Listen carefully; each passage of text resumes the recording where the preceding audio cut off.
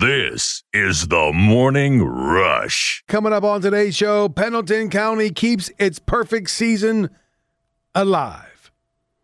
A former Packer, former teammate of Aaron Rodgers, a confidant of Aaron Rodgers, if you will, says things may not be over for Aaron in Green Bay. Things may be over for a future Major League Hall of Famer. The NHL continues to be an absolute clown show. And Joe Shuta has another Rush Friday feature for us in the 8 o'clock hour. He catches up with Altoona Curve bench coach Gary Green. The Curve returning to action this past week after missing all of last year because of, well, you know. All that and more coming up in the next 2 hours of the Morning Rush. Good morning to you. How the heck are you? So glad to have you on board. So glad you could take some time to tune in and hang out as we kick off yet another essential work day, wrapping up yet another essential work week. Come on. Several ways to get involved on the show, as always. Hit me up on Twitter. We got 2 Twitter pages. At ESPN Morning Rush, at Rush Tony C. First one is the show page. Second one is my page. Also, our Facebook page at Cumberland's ESPN Radio. Don't put those to memory because they'll be changing here in about a week. But for now, all of those pages free and open to the public. Like them, follow them. At any time you feel froggy, take the leap and drop me a line. Got a question, a comment, an opinion on anything we talk about? It's all right there for you. Rush line is also open, 301-759-2628. Your chance to dial and dance on this funky Friday. Come on. 301-759-2628. And, of course, our podcast page on the Podbean app, which is free, by the way. We upload every show every day, minus commercials, just for you. All right, let's kick off today's show as we kick off every single show with a rock around the region. I want to rock! And we start with high school basketball, where Pendleton County is 1 win away from a perfect season and a state title after a 38-35 win over Tug Valley in the Class A semifinals. Bailey Thompson had 15 points for the third-seeded Wildcats, who will face number 1 man for the Class A championship tomorrow morning. In Quad A, number 3 Martinsburg advanced to the semifinals with a 57-52 win over number 6 Cabell Midland. Doran Smith had 16 points and 9 boards for the Bulldogs, who will face number 2 George Washington in the semis tomorrow night. GW advanced. Well, that can't be right. That's tonight. Not tomorrow night. That is tonight. Tomorrow night. Tomorrow is the state title games. My mistake. That means that all of my sports updates on all the other stations were wrong. Those semifinals are tonight. And they will advance to the state title games tomorrow. GW advanced, oh, by the way, with a 65-48 win over number 7 Jefferson. Tonight in AAA, Hampshire will try to become, this is a mess. See, I make one mistake and then I lose all concentration and focus. Let me start over again. Let's do that again. Tonight in AAA, Hampshire will try to become the first 8 seed to ever make it to a state title game in any class when they take on number 5 Wheeling Central Catholic at 7:15. In the NBA, Bradley Beal helped the Wizards move one step closer to a playoff spot. Westbrook, edge of the circle. Beal trying to get open. Beal, right wing. Beal drives, right block. Bank and one. Beal slashes to the basket, scores, and he's going to line. The Wizards up by 4, 124-120. The call on Federal News Radio, Beal scored 14 of his 28 points in the fourth quarter and overtime as the Wizards beat the Raptors 131-129. And what about Russell Westbrook? Just another triple-double. Westbrook left the circle. Westbrook foul line drives, bags, and scores! And scores! And Russell Westbrook has a triple-double and makes it a one-point game, 106-105. Westbrook, 11 points, 14 rebounds, 14 assists, and his 34th triple-double of the season. 13 points, 17 boards, 17 assists for Westbrook. You heard him. 34th triple-dub this season. He is now one shy of the all-time record behind Oscar Robertson. On the ice last night, Jeff Carter had a career night for the Penguins. Cue the montage. Penguins racing in. McCann down the right side, left wing feed. Malkin a shot that was stopped by Hauser and somehow stayed out. It was Carter at the left wing circle who fired it. I want another look at it. After review, it was determined the puck completely crossed the goal line. We have a good goal. Left side, Jared McCann feeds it back for John Marino. To the right side, Kasperi Kapanen, a right-hand shot. Down low for Zucker. In front, they shoot and score! Jeff Carter atop the crease, a power play goal. It's 2 for Carter, 2 for Penguins. Throws it forward, he finds McCann with speed through center. Chips it right side for Goudreau. Into the slot, curls on the forehand. Left side for Pettersson, looking in front, they shoot and score! And it's Jeff Carter falling down as he buries it. Throw the hats! Sabres in their own end, turn it over. It's Carter, a backhander, he scores! Make it 4 for Jeff Carter, top shelf in the right circle. The calls on the Penguins radio network, a little Nelly in the background there. I didn't do that, by the way. That was the mothership, ESPN. A career-high 4 goals for Jeff Carter as the Penguins doubled up the Sabres 8-4 in Pittsburgh. It was the first 4-goal game for a Penguin since Chris Kunitz did it against the Capitals in 2013. Speaking of the Caps, the Penguins are now 2 points ahead of Washington for first place in the East Division. The Caps will try to keep pace tonight at home against Philadelphia. In Major League Baseball, the Braves beat the Nationals 3-2 to complete their first sweep of Washington since 2014. Josh Harrison had 2 hits for the Nats. Pirates and Orioles both off yesterday. Bucks kick off a weekend series at the Cubs this afternoon. And the O's are at the one place they don't want to be, at home, to take on the Red Sox. Orioles are 4-10 at Camden Yards this season, 11-6 away from home. Go figure. And that is your Rock Around the Region, brought to you by the Caporale Group. Looking at the Wizards, they get the win last night. Big win in OT over the Raps. Problem is, the Pacers also won. They beat the Hawks 133-126. So Indiana still a half game ahead of Washington for that 9th spot in the East. They play at Indiana tomorrow. Now, the Hornets lost. They lost to, who'd they lose to? The Bulls, I think. I just had it in front of me, and now it's gone. Yes, the Bulls beat the Hornets 120-99. So the Pacers and the Wizards both gained a full game on Charlotte. So right now, Charlotte sitting in that 8th spot in the East, and the Pacers are 1 game behind the Hornets. The Wizards now a game and a half behind. How huge is tomorrow's game, right? If the Wizards can find a way, which there's no reason to believe they can't because they're playing great basketball right now. And we're talking about home, that play-in tournament that they're having now, we talked about before, which not a lot of people like. I don't particularly care for it either. But if the Wizards can jump over the Pacers, if they can beat them tomorrow and jump past them into that 9 spot, at the very least, if the standings hold after that, then Washington will have that home playoff game. They get to host Indiana. Because really,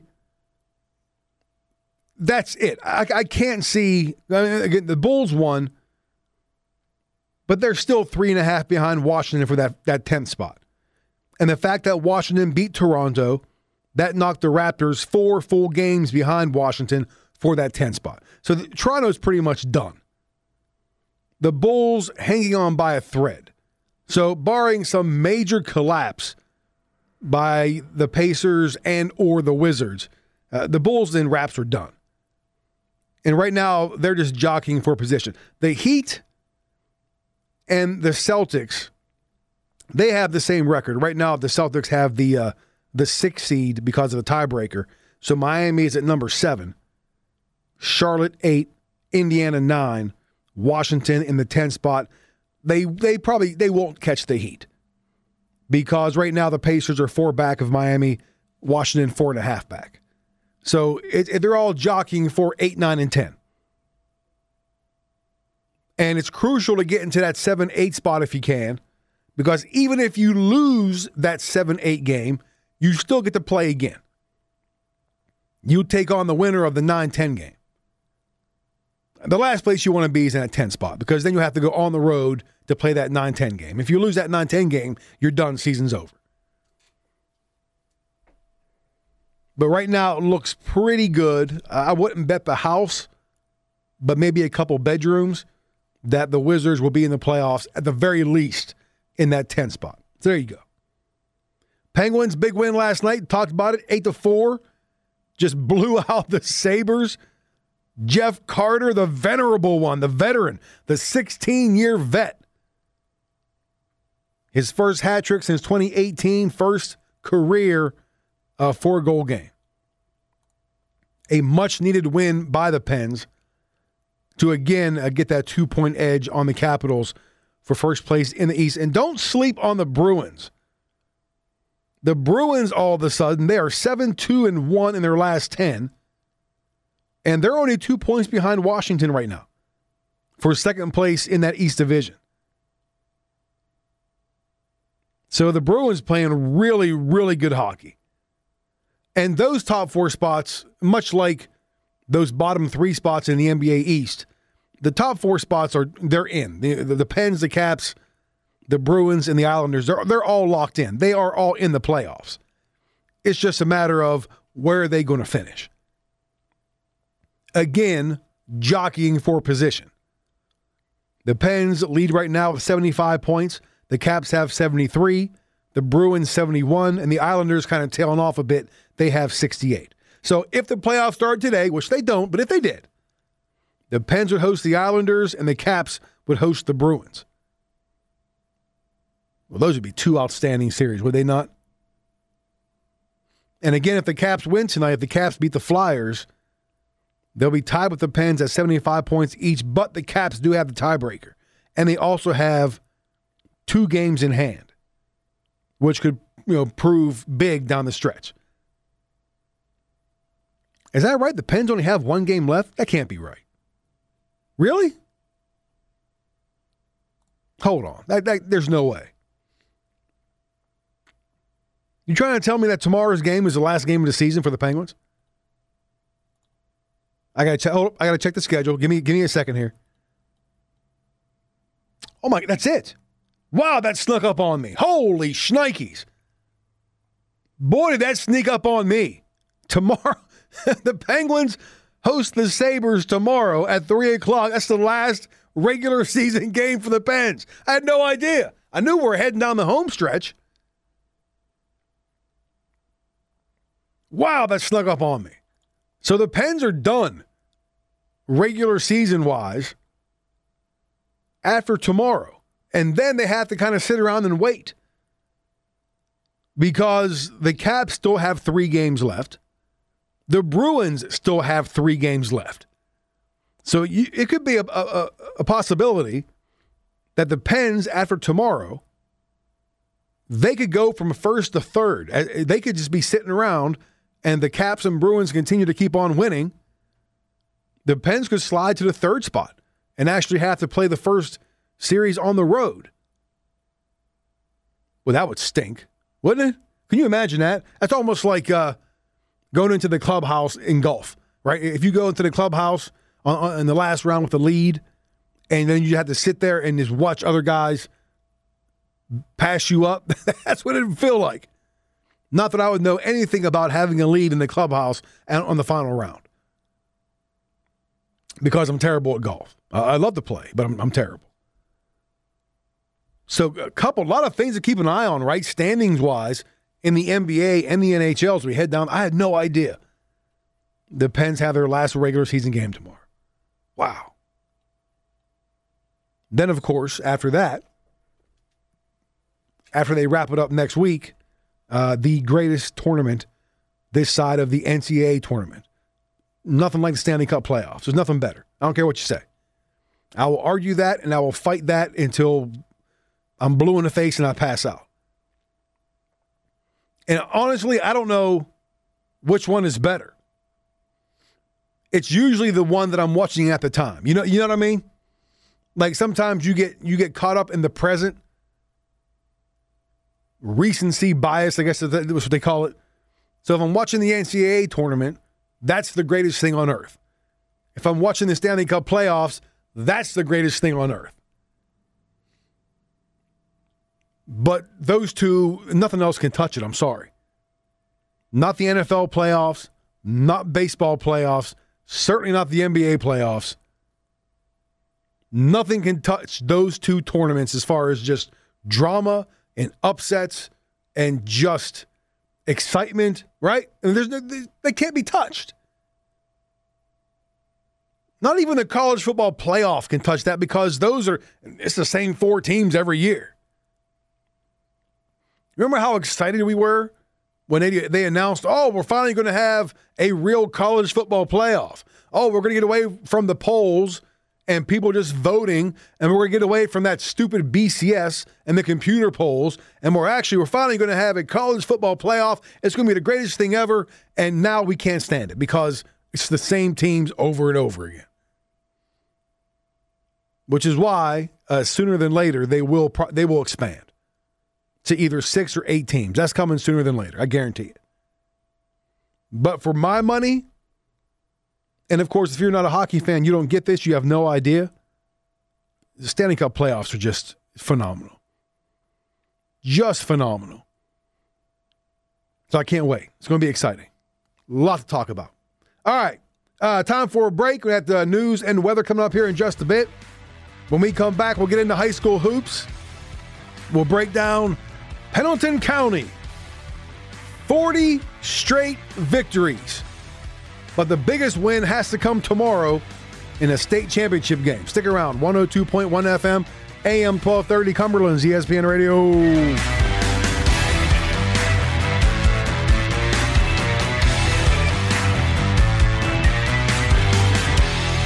This is the Morning Rush. We shift gears now to high school hoops. Yesterday was day 3 of the West Virginia Boys State Basketball Tournament in Charleston, and the first of the 4 state title matchups were set last night.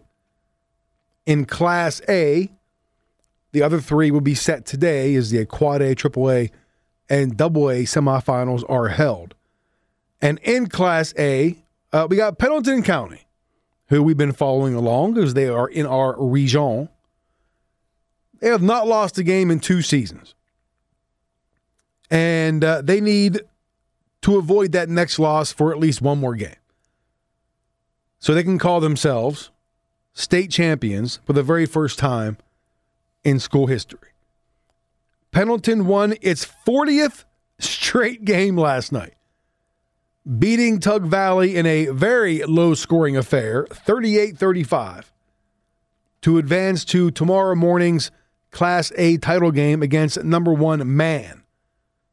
Now, the Hillbillies cruised past Webster County 81-54, and Webster was technically still the defending state champion since there was no tournament last year. So tomorrow's game, Pendleton, Man, will tip at 10 a.m. Here is Pendleton head coach Ryan Lambert after last night's game. Extremely, extremely proud. Our culture has been about defense. We've not been bashful about that.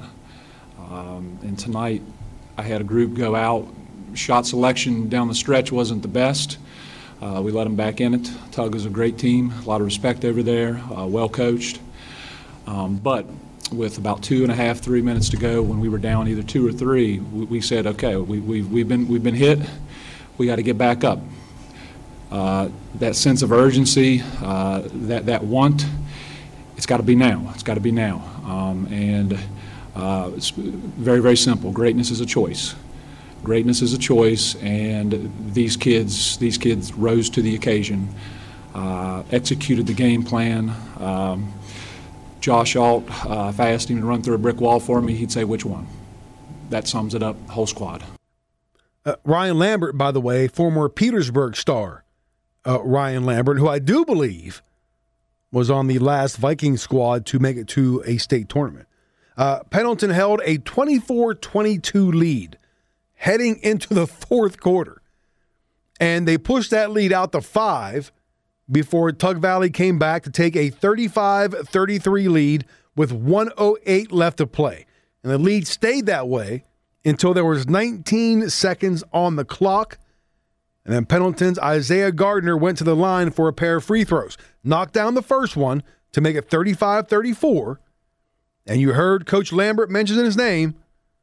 Pendleton big man Josh Alt made the biggest basket of his life. I had all the faith in the world in Isaiah to make both of his free throws, but there's still no reason, even though I did think that, there's still no reason not try to go get it. Even if I do have all that faith in him, there's no reason not just try to go get some for myself and the team. So, I mean, I just used my size, I guess. Coach looked at him, told him to go eat, and that's what he did. Gardner missed that second free throw, but Alt got the rebound, put it back in to give the Wildcats a 36-35 lead with 17 seconds left. You heard Bailey Thompson at the end telling, hey, Coach said go eat, and that's what he did. Here's Coach Lambert. In the timeout, we said, after he hits this free throw, here's what we're going to do. Then after they hit the floor, I got Josh's attention because he was on the bench side, and I mouthed, go eat. And that just simply meant effort. And that's not saying anything negative on the Tug Valley side, but it's a competition. And we talk about effort and sense of urgency all the time. I knew that if I asked him to go get it, he'd go get it. And it was an effort play. And bottom line, simple as that. I love it. I love it. Go eat, big fella. Go get your grub on. Eat up that rebound. And that's exactly what he did. Alt is a beast inside. If you ever see Josh Alt, he looks like a lumberjack. And I mean that in a good way. Go on WVMetroNews.com and look at Josh Alt. He's 6'3". He's all of 6'3", about 250, 260. For a high school kid, he looks like a man. And he was a man last night, putting that miss back in to give Pendleton County that lead. Tug Valley had a chance to retake the lead, but Ian Reed missed a three-pointer. Pendleton got the rebound, and then Bailey Thompson got fouled. He went to the line with 1.1 seconds left and drained both foul shots to produce the final three-point margin. I mean, it's pressure, but my guys trust me, and I knew I was going to go up there and make both of them. It's something we haven't had all year, with restrictions because of the coronavirus, obviously. But to have electricity in the building like that, it does create a little bit of a pressure. But I was confident in myself. Go up there and knock them down, ice the game. And Thompson finished with 15 points, 9 rebounds. Alt had a double-double with 12 points and 11 boards. Wildcats out-rebounded Tug Valley 33-22. And if you look at the stats, they don't make sense.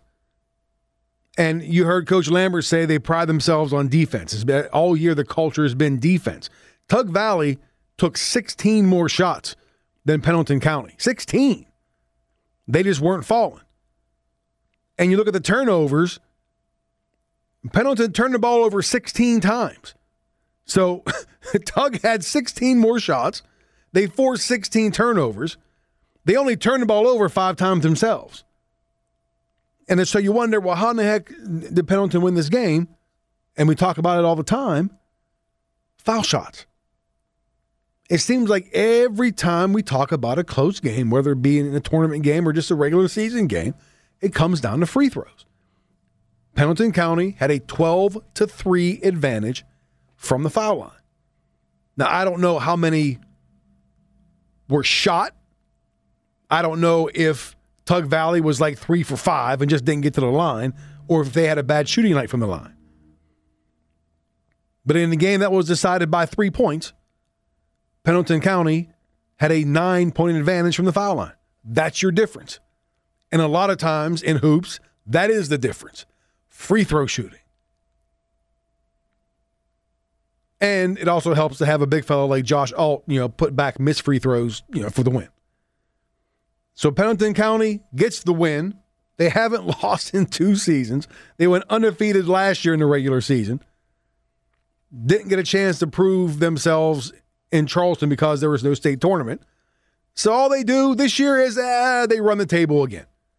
Now they're 17-0, and that win number 18 will give them their first state championship ever. Again, that game tomorrow against, and it won't be easy because the Hillbillies, man, that's got to be one of the greatest names ever, by the way.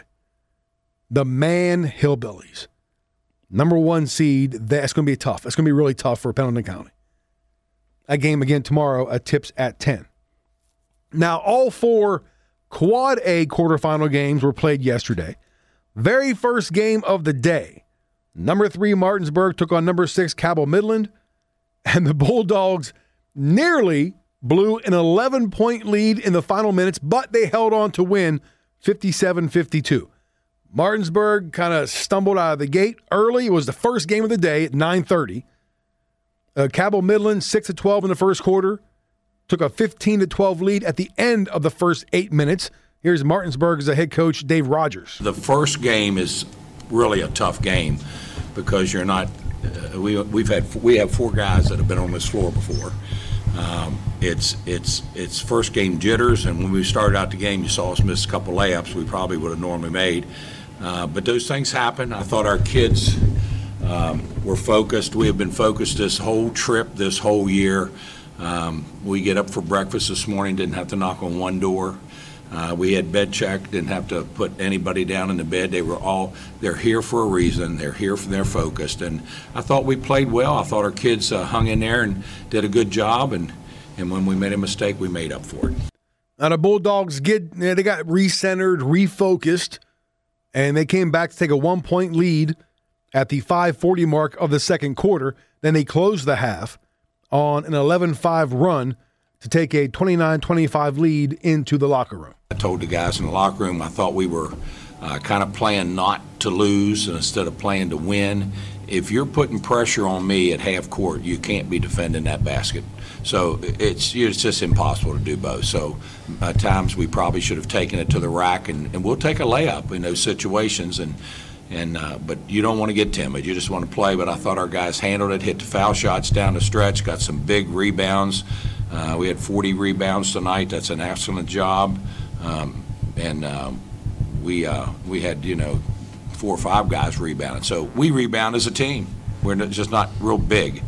Yeah, rebounding was key because Martinsburg shot just 33% in the third quarter, but they pounded the offensive glass.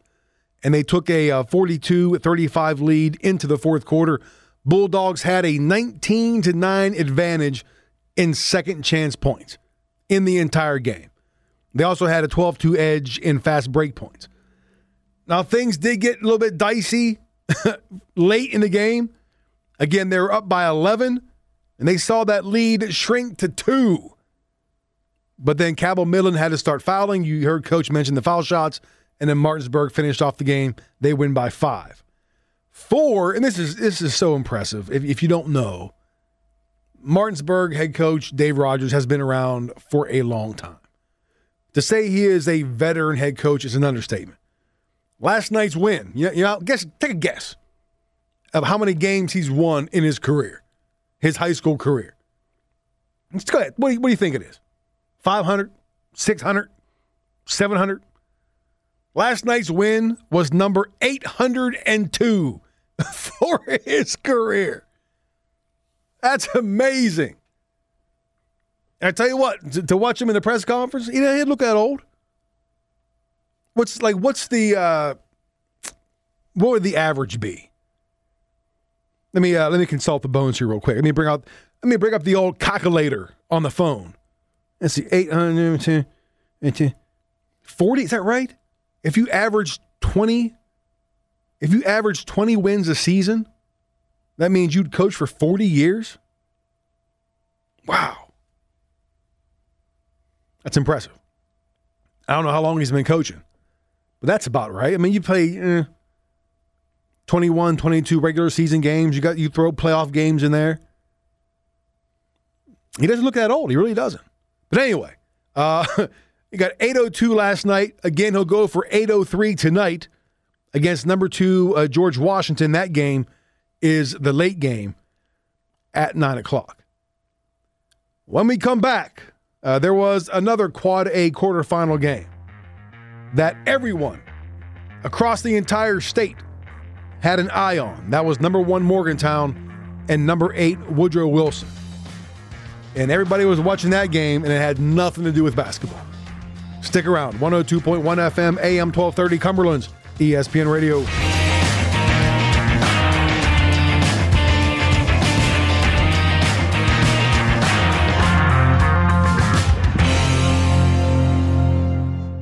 This is the Morning Rush. And the one Quad A quarterfinal game that everybody across the entire state had an eye on yesterday was number 1 Morgantown against number 8 Woodrow Wilson. And a lot of it, most of it had nothing to do with basketball. And we're kind of following this story all week. Woodrow Wilson playing last night, just 4 days after teammate, junior Dwayne Richardson, was shot and killed on Sunday night.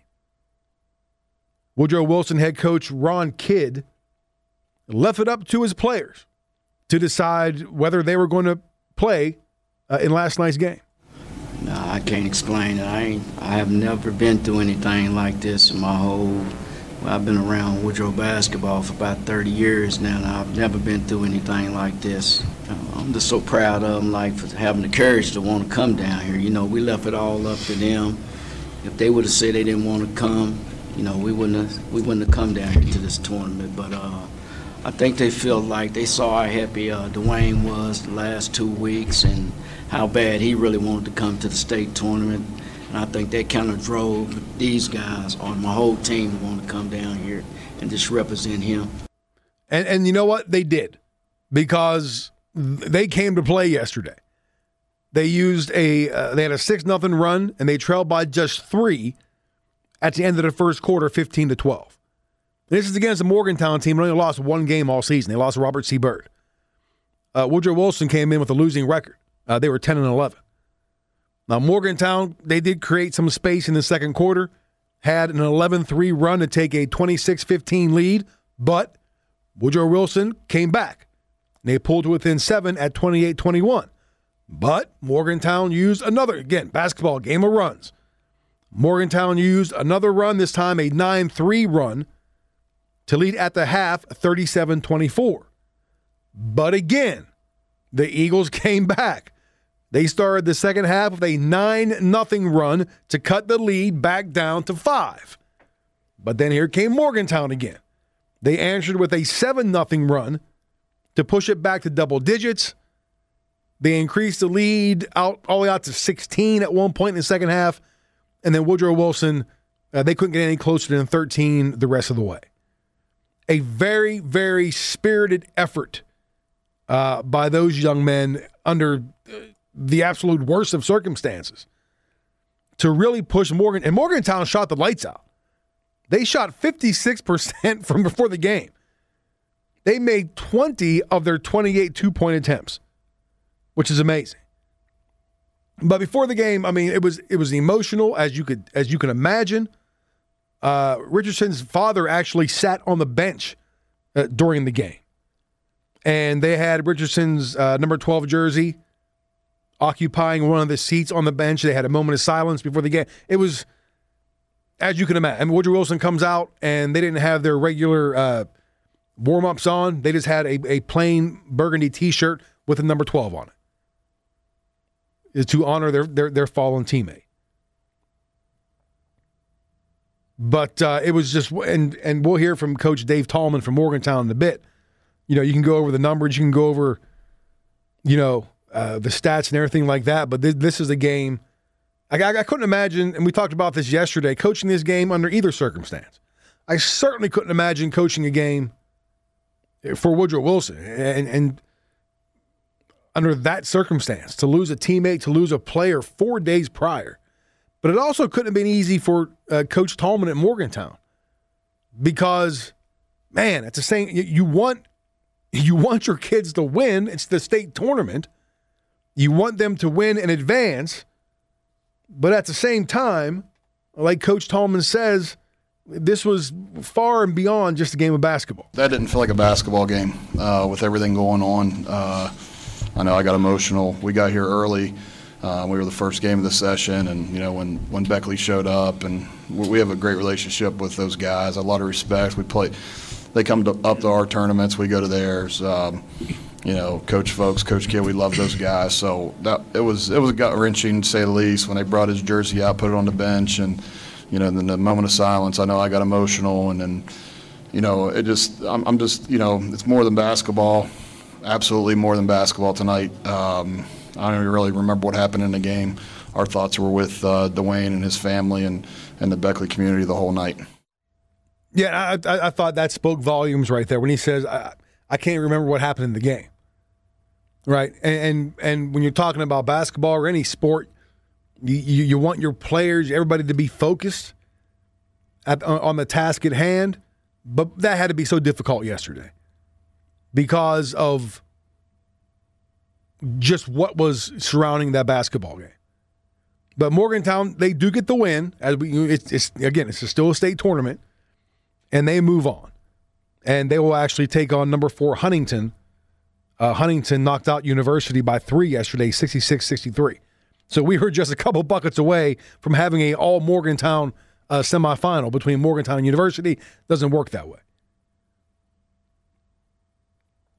And I think, as I go down the list here, was Quad A the only one that went chalk? No. Okay. So Class A went chalk, seeds 1, 2, 3, and 4 going to the semifinals. Quad A going 1, 2, 3, and 4. Double A, close, 1, 2, 3, and 5. Triple A is an absolute mess, which we talked about earlier. The highest seed left in Triple A is number 3, Shady Spring. They'll take on number 7, Winfield today. And, of course, tonight, 7:15, big game. Number 5, Wheeling Central. Number 8, Hampshire. The Trojans trying to become the first 8 seed to ever play in a state title game because they were the first 8 seed to ever win a tournament game a couple nights ago. If they knock off Wheeling Central, and again, no reason to believe they can't after they beat Robert C. Byrd the other night. If they beat Wheeling Central, they can get to the AAA state title game tomorrow as an 8 seed.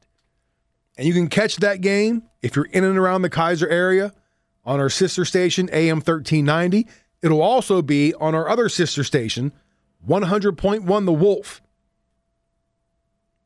Tonight, 7:15. And, of course, all those games being streamed, you can find them online at on the Metro News Radio Network, WVMetronews.com. Wouldn't it be great? Wouldn't it be great if we came back on Monday and we were talking about Hampshire and Pendleton County both winning state championships? Wouldn't that be awesome? All right, hour number 1 in the books. Hour number 2, we're on the corner doing push-ups. Stick around. 102.1 FM, AM 1230, Cumberland's ESPN Radio.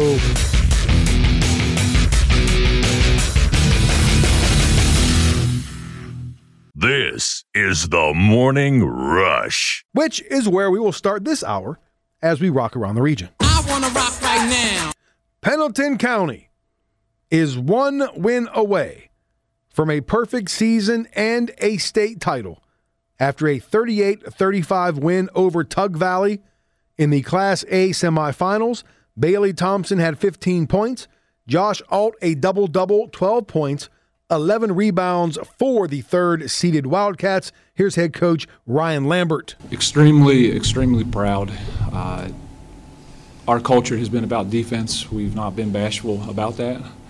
And tonight, I had a group go out. Shot selection down the stretch wasn't the best. We let them back in it. Tug is a great team, a lot of respect over there, well coached. But with about 2.5, 3 minutes to go, when we were down either 2 or 3, we said, okay, we've been hit. We got to get back up.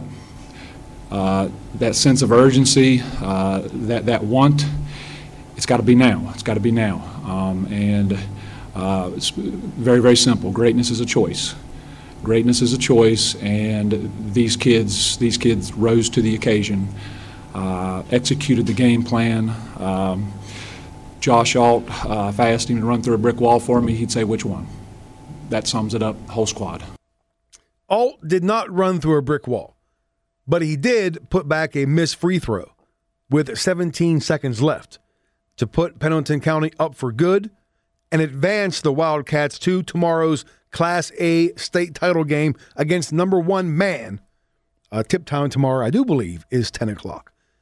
In Quad A, number 3 Martinsburg advanced to the semifinals with a 57-52 win over number 6 Cabell Midland.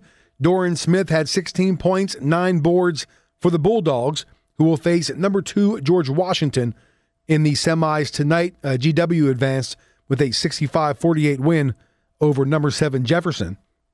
And tonight in AAA, Hampshire will try to become the first 8 seed to ever make it to a state title game in any class when they take on number 5 Wheeling Central at 7:15. In high school baseball yesterday, Kaiser beat Southern 8-2, and Frankfort knocked off Hedgesville 9-4. David Jackson, a complete game for the Falcons. In the NBA, Bradley Beal helped the Wizards move one step closer to a playoff spot. Westbrook, edge of the circle. Beal trying to get open. Beal, right wing. Beal drives, right block. Bank and one. Beal slashes to the basket, scores, and he's going to line. The Wizards up by 4, 124-120. The call on Federal News Radio, Beal scored 14 of his 28 points in the fourth quarter and overtime as the Wizards beat the Raptors 131-129. And what about Russell Westbrook? Just like every other day, another triple-double. Westbrook left the circle. Westbrook foul line drives, bags, and scores! And Russell Westbrook has a triple-double and makes it a 1-point game, 106-105. Westbrook, 11 points, 14 rebounds, 14 assists, and his 34th triple-double of the season. He finished with 13 points, 17 boards, 17 assists. As you heard the man say, 34th triple-dub of the season. He is now one shy of tying Oscar Robertson for the all-time triple-dub record. On the ice last night, Jeff Carter had himself a career night for the Penguins. Cue the Nelly montage. Penguins racing in. McCann down the right side, left wing feed. Malkin a shot that was stopped by Hauser and somehow stayed out. It was Carter at the left wing circle who fired it. I want another look at it. After review, it was determined the puck completely crossed the goal line. We had a good goal. Left side, Jared McCann feeds it back for John Marino. To the right side, Kasperi Kapanen, a right-hand shot. Down low for Zucker. In front, they shoot and score! Jeff Carter atop the crease, a power play goal. It's 2 for Carter, 2 for Penguins. Throws it forward, he finds McCann with speed through center. Chips it right side for Goudreau. Into the slot, curls on the forehand. Left side for Pedersen, looking in front. They shoot and score! And it's Jeff Carter falling down as he buries it. Throw the hats! Sabres in their own end, turn it over. It's Carter, a backhander, he scores! Make it 4 for Jeff Carter, top shelf in the right circle. The calls on the Penguins radio network, all due respect to Josh Getzoff, why couldn't have Mike Lang called that game? A career-high 4 goals for Carter as the Penguins doubled up the Sabres 8-4 in Pittsburgh. It was the first 4-goal game for a Penguin since Chris Kunitz did it against the Capitals in 2013. If I had to pick a Penguin to have a 4-goal game, I'm not sure Kunitz would have been at the top of the list. Anyway, speaking of the Caps, The Penguins are now 2 points ahead of Washington for first place in the East Division. The Caps will try to keep pace tonight at home against Philadelphia. In Major League Baseball, the Braves beat the Nationals 3-2 to complete their first sweep of Washington since 2014. Josh Harrison had 2 hits for the Nats. Pirates and Orioles off yesterday. Bucks kick off a weekend series at the Cubs this afternoon. And the O's are at they're at the one place they don't want to be, at home, to take on the Red Sox. Orioles are 4-10 at Camden Yards this season, 11-6 away from home. And that is your Rock Around the Region, brought to you by the Caporale Group. Now, updating the standings before we get to our Rush Friday feature. I told you the Penguins 2 points up on the Caps in the East Division. Penguins only have one regular season game left. That's it, tomorrow, against Buffalo again. The Caps, including tonight's game, they have 3 left. The Bruins have 3 left. The Islanders, I'm not going to count them because they're probably out of having to win the division. Right now, the Pens have 75 points. The Caps have 73. The Bruins, 71. The Islanders, 68. So after tomorrow, the Pens have to kind of sit around and wait because both the Caps and the Bruins have 2 games in hand. So it would behoove the Pens to beat the Sabres tomorrow to wrap up the regular season, and then it's got to kind of hope that the Caps and Bruins, don't win the rest of their games. Now, I don't know who do the Caps have the last, let me check here real quick. I hope it's the Bruins, to tell you the truth. Said the Penguins fan. Actually, let's see here. Wait a minute. Okay, they have Philly tonight. They have Philly tomorrow. And the last game of the regular season, Capitals and Bruins.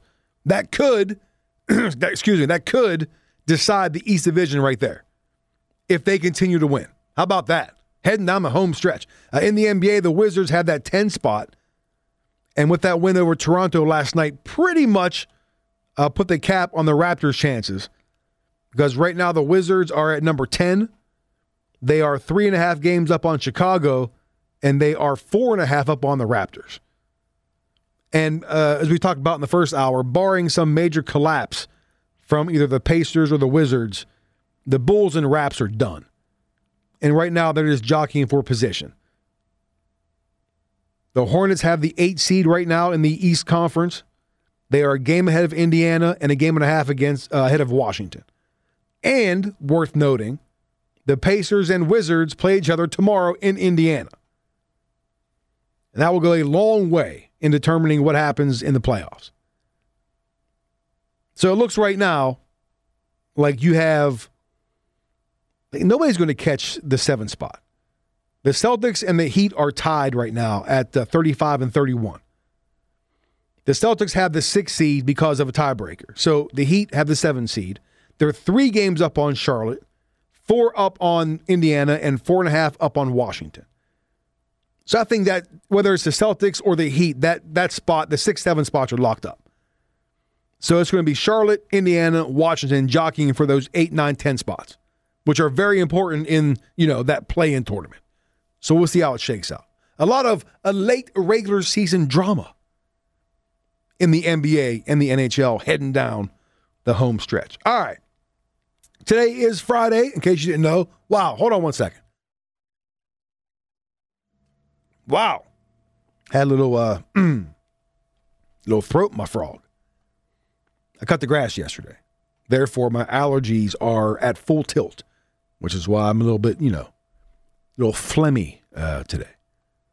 Today is Friday, as I started to say, which means my main man, Joe Shuta, has yet another Rush Friday feature for us. And today, Joe catches up with Altoona Curve bench coach Gary Green. The Curve returning to action this past week after missing all of last season. They canceled all the minor league seasons last year because of the pandemic. So the first game the Curve played was the first game in 614 days for the Pirates AA affiliate. And a reminder, you can catch all of Joe's stuff on his website, 2minuteto.com. That's the number 2minuteto.com. joeshuta.com, his short form stuff, his long form stuff, 2-minute timeouts, all of Joe's stuff right there. So here is Joe Shuta with our Rush Friday feature. This is Derek Martin, General Manager of the Altoona Curve.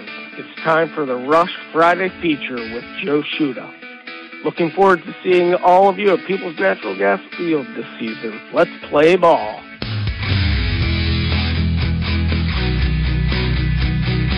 My guest on the Rush Friday feature played for the Padres, Rangers, and Reds over 5 Major League seasons. He'll be the bench coach this season for the Pirates' Double-A affiliate, the Altoona Curve, Gary Green. Thanks for joining me to talk a little baseball. Yeah, it's my pleasure, Joe. Happy to be on your show. Well, first of all, let's talk about growing up, what it was like. Today there's so much pressure on kids. Parents think they're going to get a college scholarship and they're going to go pro. Of course, your dad played for the Pirates. He was on the 1960 World Series team. What was it like for you? He obviously introduced me to the game and then just supported me as I went along in my career. The more I liked the game, the more he supported it. There was really never any pressure to be a major league player.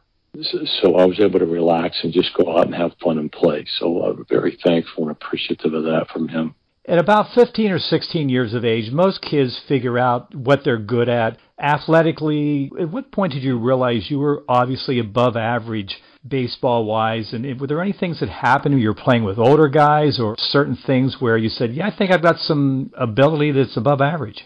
That's a good question, Joe. I was always playing when I was little. We were out in the street playing. We were playing in the backyard. We were fortunate to play with older kids and learn from older kids.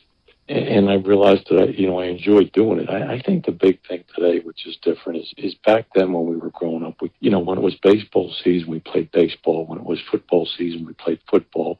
The hockey season, we played hockey. Basketball, same thing. So I think we were fortunate enough to become a little bit more well-rounded with a lot of different sports. And it seems like players today or kids today are just more specific in what they're trying to do, and they don't indulge in other sports, which I think stunts you a little bit.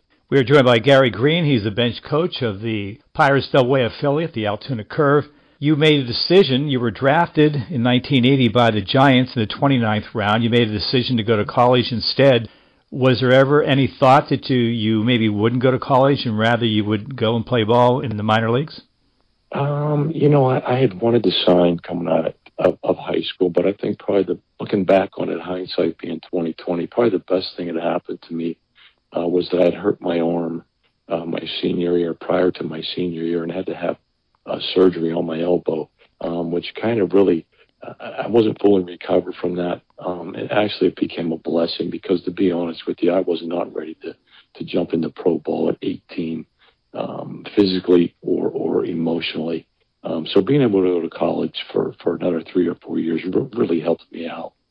1983, you're drafted again by the Cardinals in the second round. Are you tempted to possibly sign there? I really wasn't tempted. They had a guy by the name of Ozzie Smith at the time, and who was a pretty good player, and he was still at the height of his career. He was probably only 27 or 28 years old. So, I realized that signing with St. Louis at that time probably wasn't going to be a good decision because there was no way to really move him at that time. So that's why I decided to go back to college and actually pursue another chance to win a national championship in college. 1984, you're drafted first round by the Padres. I guess you really had no choice there. It's not like you could continue for a couple more years in college. What do you remember about that day when you were drafted, then signing? They were special times. Even in high school, it was a special time. Anytime you get a chance to be drafted and do something that you've always wanted to do since you were a little kid is always a special time. So grateful for the opportunities, not only by San Francisco in high school, but St. Louis my junior year, and then San Diego my final year in college. So, just very thankful and grateful to have the opportunity to get into the pro game. You've been involved with minor league coaching for a long time. You get drafted, you go to the minors, and I talk to so many players who those first couple of weeks, sometimes they question, do I really belong here? Am I going to make it? A lot of times they've called home and say, I think I'm going to just give it up. And their dad or mother says, no, just hang in there. What about you? Were there times when you said, boy, do I belong here? Probably the biggest question I had was when I left at 18 to go from Pittsburgh to Stillwater, Oklahoma, where I went to college at Oklahoma State. That was probably when I landed in Tulsa, Oklahoma for the first time, being away from home for the first time. That was probably the biggest question. Would I be able to stick that out? Once I became 21 and 22 years old, I was actually ready. I'd been away from home long enough that I was ready to get into the pro game. September the 14th, 1986, your debut in the major leagues. What do you remember going up to that? I remember a couple of things. I was fortunate enough to get my first hit in the big leagues off Mike Scott, who won the Cy Young that year with Houston. They were in the middle of a pennant race, and also the other thing I remember was having a chance to play against Phil Garner. I had known Garner from years ago when I was in high school. My dad was still a part of the Pirates, and I was able to go down there and work out with those guys. And Garner was a big influence in helping me with infield play, being around him on the weekends for batting practice and taking ground balls with him and just listening to him. So having a chance to play against him at the major league level was really special. You were in 13 games with the Padres in 1986, and then 87 and 88. What's happening there? I go into spring training, I believe in 87, have a good spring training, and was one of the last guys sent out, which was going to probably happen anyway, regardless of how I did in spring training. They had an established shortstop by the name of Gary Templeton there, who was a very good player. But I was disappointed because I did have a good spring training. I had been in the big leagues the year before, and like most young players, once you get to the big leagues, even for a little bit, you think you should stay there. And when I went back in 87, my attitude wasn't where it needed to be. I didn't have the focus and desire that I needed to have daily. So it took me about a year and a half to get myself straightened out and refocus on what I really needed to focus on. The next several years, you're with the Padres, and then with Texas, with the Rangers, and then the Reds. Well, we go to 1992, and you're 30 years of age. Are you starting to think, what am I going to do? Am I going to make it any longer? 30 seems to be the age where a lot of guys, that's the big cutoff, where maybe it's time to think about not being in baseball from a playing point of view. What about you? What were you thinking? I started having some injuries. I started having some back issues at about 30 or 31. So you started to realize, you're not feeling like you used to feel 3, 4, 5, 6 years ago. There's more maintenance involved, trying to stay healthy. And from about 31 on, you could start to see the body was just not the same. You weren't able to do the things that you were able to do 3, 4, 5, 6 years prior. So when I got to about 32, 33, I started to realize, they're younger, they're faster, they're quicker, and I'm going to have to take a hard look at this pretty soon because I'm not going to be able to stay here and compete with these guys much longer. We are joined by Gary Green. He's the bench coach of the Pirates Double-A affiliate, the Altoona Curve. The author, John Updike, talks about athletes, and he says that you die 2 times. If you're an athlete, you have that first small death where you realize that it's over, and obviously, your life continues. You hear about so many guys who have a real tough time getting out of the game. They really can't accept it. What about you? Did you get to the point where you did accept that? Because obviously you went into coaching, but how tough was that? Right. It wasn't easy. It took a while. It took a couple of years, and I was out of the game for a couple of years once I had finally retired from the game. But I met some people. I lived in Texas because I played for the Rangers for a few years and ended up just staying down there. And I'd met some people that were in business, and I got involved with some of their stuff. They were nice enough to help me out with real estate stuff. But then a couple of years went by, and had an opportunity to get back in. And I thought, you know what? Let me give it a shot. Let me get back in, because a lot of times once you get out of the game, Joe, it's hard to get back in. So I took a shot at getting back in to see what the coaching side would be like. And to be honest with you, I've enjoyed it ever since. If you go back and you could change anything about your playing days, what would you do? I think probably there's always things you can change. Hindsight being 20/20. I got sent back down in '87 from Major League Camp. Having a better attitude, going back down there, proving people that they were wrong, not letting 6 months or a year go by before you quit feeling sorry for yourself. That's probably the biggest thing, is taking the bull by the horns a little bit sooner and proving people that they made a mistake. You've been involved in coaching for a long time. Do you have players where you sit down and tell them your story and realize that a lot of these guys are going through the same thing? Exactly. You just try and pass on my experiences to guys, especially now that I've been coordinating the last 10 or 11 years, and I've had a chance to go through the system and be around the AAA guys more, the AA guys more. So you just pass on your experience to them, things that have happened to you. When you see them going through those type of things, you just try to give them a different perspective that, hey, these are things that are normal things that you're going to go through now that you're at the higher levels. So just to have them understand that they're certainly not the only ones to go through what they're going through. Some final moments with Gary Green. He is the bench coach for the Altoona Curve this coming season. As you look back on all these years, do you have a funny or bizarre story you can tell us about sometime during your playing time or even coaching? I do have one. When I was with San Diego back, I think it was 86 or 87 in camp with them. And we were sitting on the bench. I wasn't playing that day. And lo and behold, you know, a lot of the veterans are always playing pranks. So one of the veterans was underneath the bench one day, a guy named Bobby Brown. And he was giving people hot foots that day, where he would light your spikes on fire. Well, what he did with mine, unbeknownst to me, he had lit my shoestrings on fire, and I didn't realize it. Well, it had burned a hole right through my shoestrings.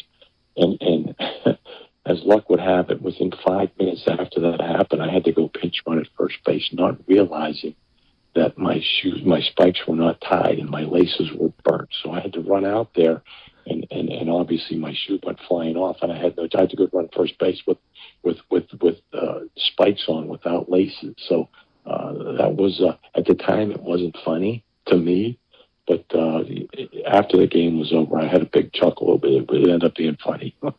I went out there. I was not going to say no, I couldn't do it. I just went out there. My shoe came off when I stood up to go out there, and all the veterans were laughing. I just went out there and made it work best I could. Finally, if we go back 1 year, if we were speaking 1 year ago, and I would say, you know what, there's going to be a pandemic, there's going to be no baseball season for minor leagues, there's going to be a shortened major league season, you'd say, yeah, whatever, okay, yeah, thank you very much, and hang up. But after that past year, what are you looking forward to, and what changes do you think you'll see with baseball this year? Last year, not so much for myself, because we were in Altoona last year for all of August to September with some of our players. But for a lot of other of our players, they missed the whole year and didn't get a chance to play and compete. So I'm sure that was very difficult on most of our players. It's going to be interesting to see guys that haven't played in over a year to see how they respond once they come back. It's hard to be away from this game for a year and a half without facing pitching, and there's so much timing involved in this game, whether it's defensively, offensively. So it's going to be interesting to see how our players are able to respond and how quickly they were able to get back into the flow of things. Thanks for joining us on the Rush Friday feature. Looking forward to baseball this year, and I guess the best thing I can say is play ball. Looking forward to spending some time in Altoona with our guys. Thanks for joining us. My pleasure, Joe. Thanks for having me. I really appreciate it. This is the Morning Rush. How do you send 90 people home from close contact? How does that work? Did you catch that in the news update with Amanda there? Something about Frankfort Middle School. Is that right? It was Frankfort Middle School? They sent 90 people home? 90? From close one? Maybe it's more than one. I don't know. I guess it's, I don't know. I don't know the situation. It caught me off guard. Like, what? 90 people? You're sending 90 home? How do you come in close? How does 90 people come in close contact with one person? Anyway, I'm not going to get into it. I'm so. I understand we're not out of the woods yet. I get it. I understand there's still a ways to go before we, can really put this in a rear view. But there's so many instances where I'm just so over all this. And it's fatigue. It's just, I'm tired of it. So many things just don't make sense. I don't understand it. I don't understand the quarantine rules. I don't understand how they determine, See, I'm nervous. And my wife is nervous because we got graduation coming up here in a couple weeks. Right? Our son's graduating. He's our one and only. One son, one child. And I shudder to think what would happen if he got quarantined and missed his graduation. I may just absolutely lose myself. I'd probably get fired that day, to be honest. If I had to come in here and talk about it, if my son missed his graduation, I would just lose my mind. I would just go off the rails. That would be the end of it. It's 3 weeks, is that right? It's 3 weeks away. I understand people got to do their jobs. I understand they have rules to follow. I get it. So it's not like I'm sitting there blaming anybody or trying to, question it. The whole thing, I'm over it. I'm over it. From that aspect of it, I'm over it. I'm also over the NHL as we segue back to sports here. And the NHL just continues to throw up all over itself over this whole Tom Wilson situation. And we've been talking about it all week. You know what happened on Monday against the Rangers? Wilson lost his mind again, took cheap shots and sucker punches, and he ended Artemi Panarin's season. And all that came out of it was he got a $5,000 fine. That was it. No suspension for this repeat offender clown, just a $5,000 fine. The Rangers weren't happy about it. We talked about that the following day because they released a statement, which sources told ESPN. The statement was commissioned by Rangers owner James Dolan himself. And this statement was released, and the Rangers weren't happy with the fact that Wilson only got a $5,000 fine. The statement called it a dereliction of duty, and they called for George Parros, the head of the Department of Player Safety, to be fired. They said Parros is unfit to continue his current role as Senior Vice President of Player Safety. So how did the NHL respond to that? They fined the Rangers $250,000. Let me repeat that. They fined Tom Wilson $5,000 for punching a guy in the back of the head when he's laying face down on the ice. And for body slamming Panarin by pulling him by the hair and knocking him out. They fined him $5,000. They fined the Rangers $250,000 for not being happy about it. Every turn the NHL has made in this situation since Monday has been the wrong turn. Every single one. You talk about making matters worse. Every single move the league has made has been the dumbest move. It's just one after the other after the other. Here's ESPN's Jason Fitz. They asked for the firing of somebody that's in charge of player safety. For that, the NHL has turned around and fined the Rangers $250,000. $250K. So the guy that actually slammed somebody's head on the ice while he's laying there gets $5,000, which is the equivalent of, I don't know, like a lemon loaf cake slice at Starbucks to somebody that makes $61 million in contracts. And then for saying something for that, the Rangers are now fined $250K. It makes no sense to me. 0 cents. Zero. So why? Why did the league choose to be so soft on Tom Wilson, but come down so hard on the Rangers? As Emily Kaplan explains, it's because the league got its widow feelings hurt. Most owners and GMs don't speak out against the NHL or its decisions or Gary Bettman. He usually has everyone in line. So this was a really, really rare and bold statement by them. And the NHL's like, we don't like that. You see the way that it's going to affect their pocket. How dare you? How dare, says Commissioner Gary Bettman. How dare you question the decisions of the National Hockey League? How dare you? We got to keep you in line.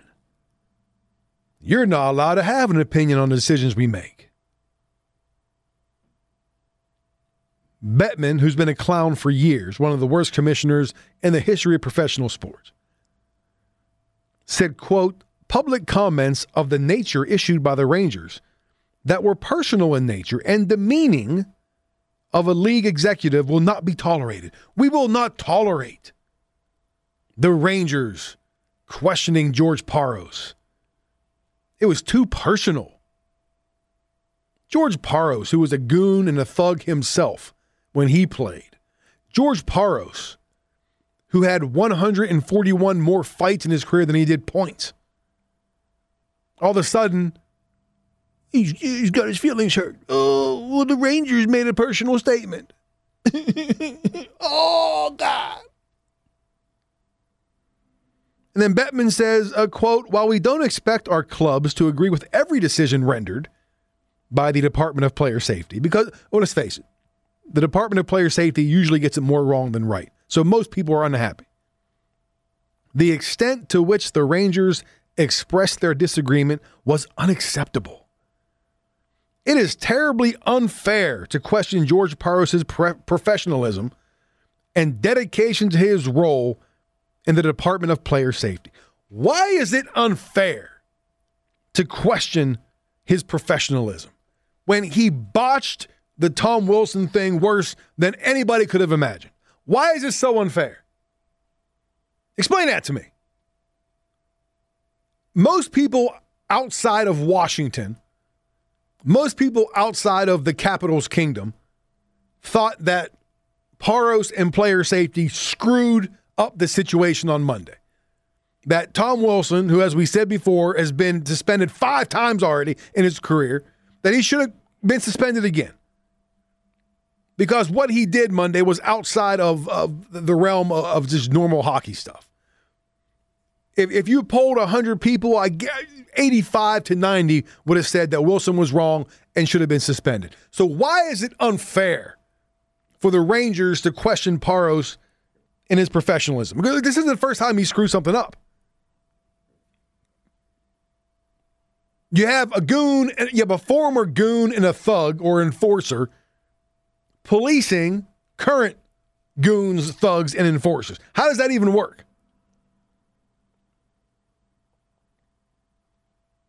So stupid. I mean, again, you wonder why the NHL is a second-tier professional league. And it's a shame because I am an advocate of hockey. I love hockey. I think it's a fantastic sport. Been watching hockey all my life. I played hockey, well, deck hockey, because I can't skate. I follow the game. I talk about the game. And all this does here is hurt the game. It turns people off because we saw the bleep show that happened the other night when the Rangers and Caps met again, right? All those fights. And that's what happens. That's what happens when the people running the league don't do their jobs. But God forbid that you criticize them. Oh, no, that's unacceptable. It's acceptable to punch people on the back of the head and end their seasons by slamming them to the ice. That's acceptable. But criticizing the league, that won't be tolerated. Screw you, Bettman, and the NHL. Yeah, go find me for that, jerks. All right, stick around. Back to wrap things up. Cumberland's ESPN Radio. This is the Morning Rush. All right, wrapping things up on the Morning Rush on this funky Friday morning. Before we skedaddle, let's check on the player who delivered, brought to you by All Seasons Landscaping and Supply Yard. How about this guy right here? He looks back at second and Wheeler's pitch. Swung on, hit in the air, right field side, foul ground. Hoskins going over, he's under, he's got it! And the Phillies pull off the 4-game sweep of the Brewers behind Zach Wheeler, who tosses a complete game shutout, the second of his career, his first since 2014. The call on WIP, Zach Wheeler with the 118-pitch, 3-hit shutout as Philly beat the Brewers 2-0 in Philly. Wheeler struck out 8. As you heard the man say, his second career shutout and complete game in 144 starts. First since 2014 when he was with the Mets. So Zach Wheeler, the player who delivered, brought to you by All Seasons Landscaping and Supply Yard. A couple things here, a little house cleaning before we get out of here. Did you see Albert Pujols got DFA'd last night or the night before? The Angels parting ways, releasing Pujols. He'd been struggling this season, big time. Found a spot on the bench, and they decided to cut him loose. Here is Angels general manager. As soon as I find the clip. Where's the clip at? There it is. Perry Minasian. There's never a right time for something like this. Obviously, have all the respect in the world for what type of player he is. This is more about playing time and who we have. You know, we have a young first baseman we feel really excited about in Jared Walsh. It's more about opportunity. Albert is not a bench player. You know, we felt like for him, with respect to him, keeping him on the bench, him not getting any playing time would not do him any good or the team any good. So never a good time for this. But with that being said, we felt like it was the best thing for the organization. So the 41-year-old Pujols DFA'd, no longer an Angel. Not quite sure if anybody's going to pick him up now. And if that is indeed the end for Mr. Pujols, Tim Kirkshin says it was one hell of a ride. If the end of a career is near for Albert Pujols, it has been quite a run, one of the best of all time. His greatness began immediately, and for more than a decade, it never stopped. Pujols won the Rookie of the Year in 2001, hitting .329 with 37 home runs and 130 RBIs. His first 10 seasons with the Cardinals were arguably the best first 10 seasons of anyone in history. He is the only player to hit 300 with 30 homers and 100 RBIs in each of his first 10 years. Pujols won 3 MVP awards. He finished second 4 times, and in 10 of his first 11 seasons, he finished in the top 5. The Cardinals won the World Series in 2006 and 2011, with Pujols as the team's best player and its leader in every way, on and off the field. Pujols' career with the Angels was filled with injuries and playing through pain. His career average dipped to .298, but his 667 homers and 3,253 hits puts him with Hank Aaron, Willie Mays, and Alex Rodriguez as the only players ever with 600 homers and 3,000 hits. After Lou Gehrig, the greatest first baseman of all time is either Jimmy Fox or Albert Pujols. Pujols showed up every day, ready to play, to hit, and to win. He was indeed the machine. If that is indeed it for Pujols, he will finish 5th on the career home run list with 667. He is 14th on the all-time hits list with 3,253, only 2 behind former Oriole Eddie Murray. So Pujols looking for a job after being DFA'd by the Angels. The Aaron Rodgers drama continues. Will he be back with Green Bay? Will he won't be? Nobody knows for sure. I don't even think he knows.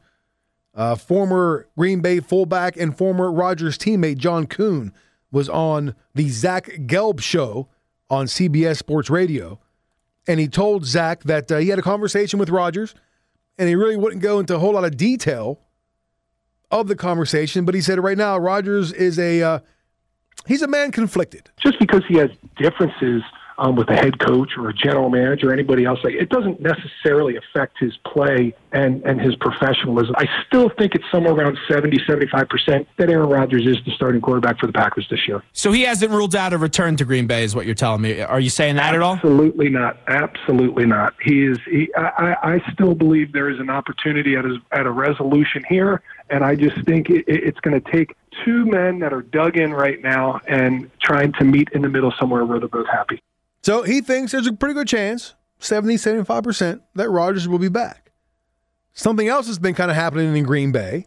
According to Mark Tauser, who's a former Packer, he has a show on ESPN Wisconsin, as he's sensing a little turn in the tide as far as the way Packers fans are starting to view Aaron Rodgers. I don't know about villain, but I do notice, and it feels like this saga has been going on for about 6 months, but it's only been a week from last Thursday that this whole thing has been going. And I noticed already after the draft, I thought Thursday and Friday we'd do a show from 9 to 12 on ESPN Wisconsin. And, we had heard what's going on with the front office. What's this? And then by Monday after the draft, the tide was turning. It was more of, what does Aaron want? Why aren't we hearing from him? He was at the Derby. So locally, I think we're feeling and hearing a lot of kind of angst already about everybody wants Aaron Rodgers to come back as quarterback, but I think everybody during this 1 week is trying to figure out what he wants. And I think that's the question everybody has right now. He wants the GM gone. Either that or an apology, one of the two. And it all surrounds Jordan Love. The drafting, from everything I've heard, the Packers drafted Jordan Love and didn't give Rodgers a head up. That's all he had to do. All they had to do is say, hey, we're going to draft this guy in the first round, late first round. Apparently he's miffed that they didn't check with him first or at least give him a heads up. So maybe all he wants is an apology. And then it's all over. Who knows? Who knows? But it needs to get squashed quick. Because although Packers fans might be a little bit, about it, you don't want to lose Aaron Rodgers. That's for sure. Careful what you wish for. All right, don't forget, Hampshire game tonight. You can catch it on AM 1390 in Kaiser and our sister station 100.1 The Wolf, 7:15. Good luck, Trojans. Have a great weekend. See you back here Monday on The Morning Rush. See ya!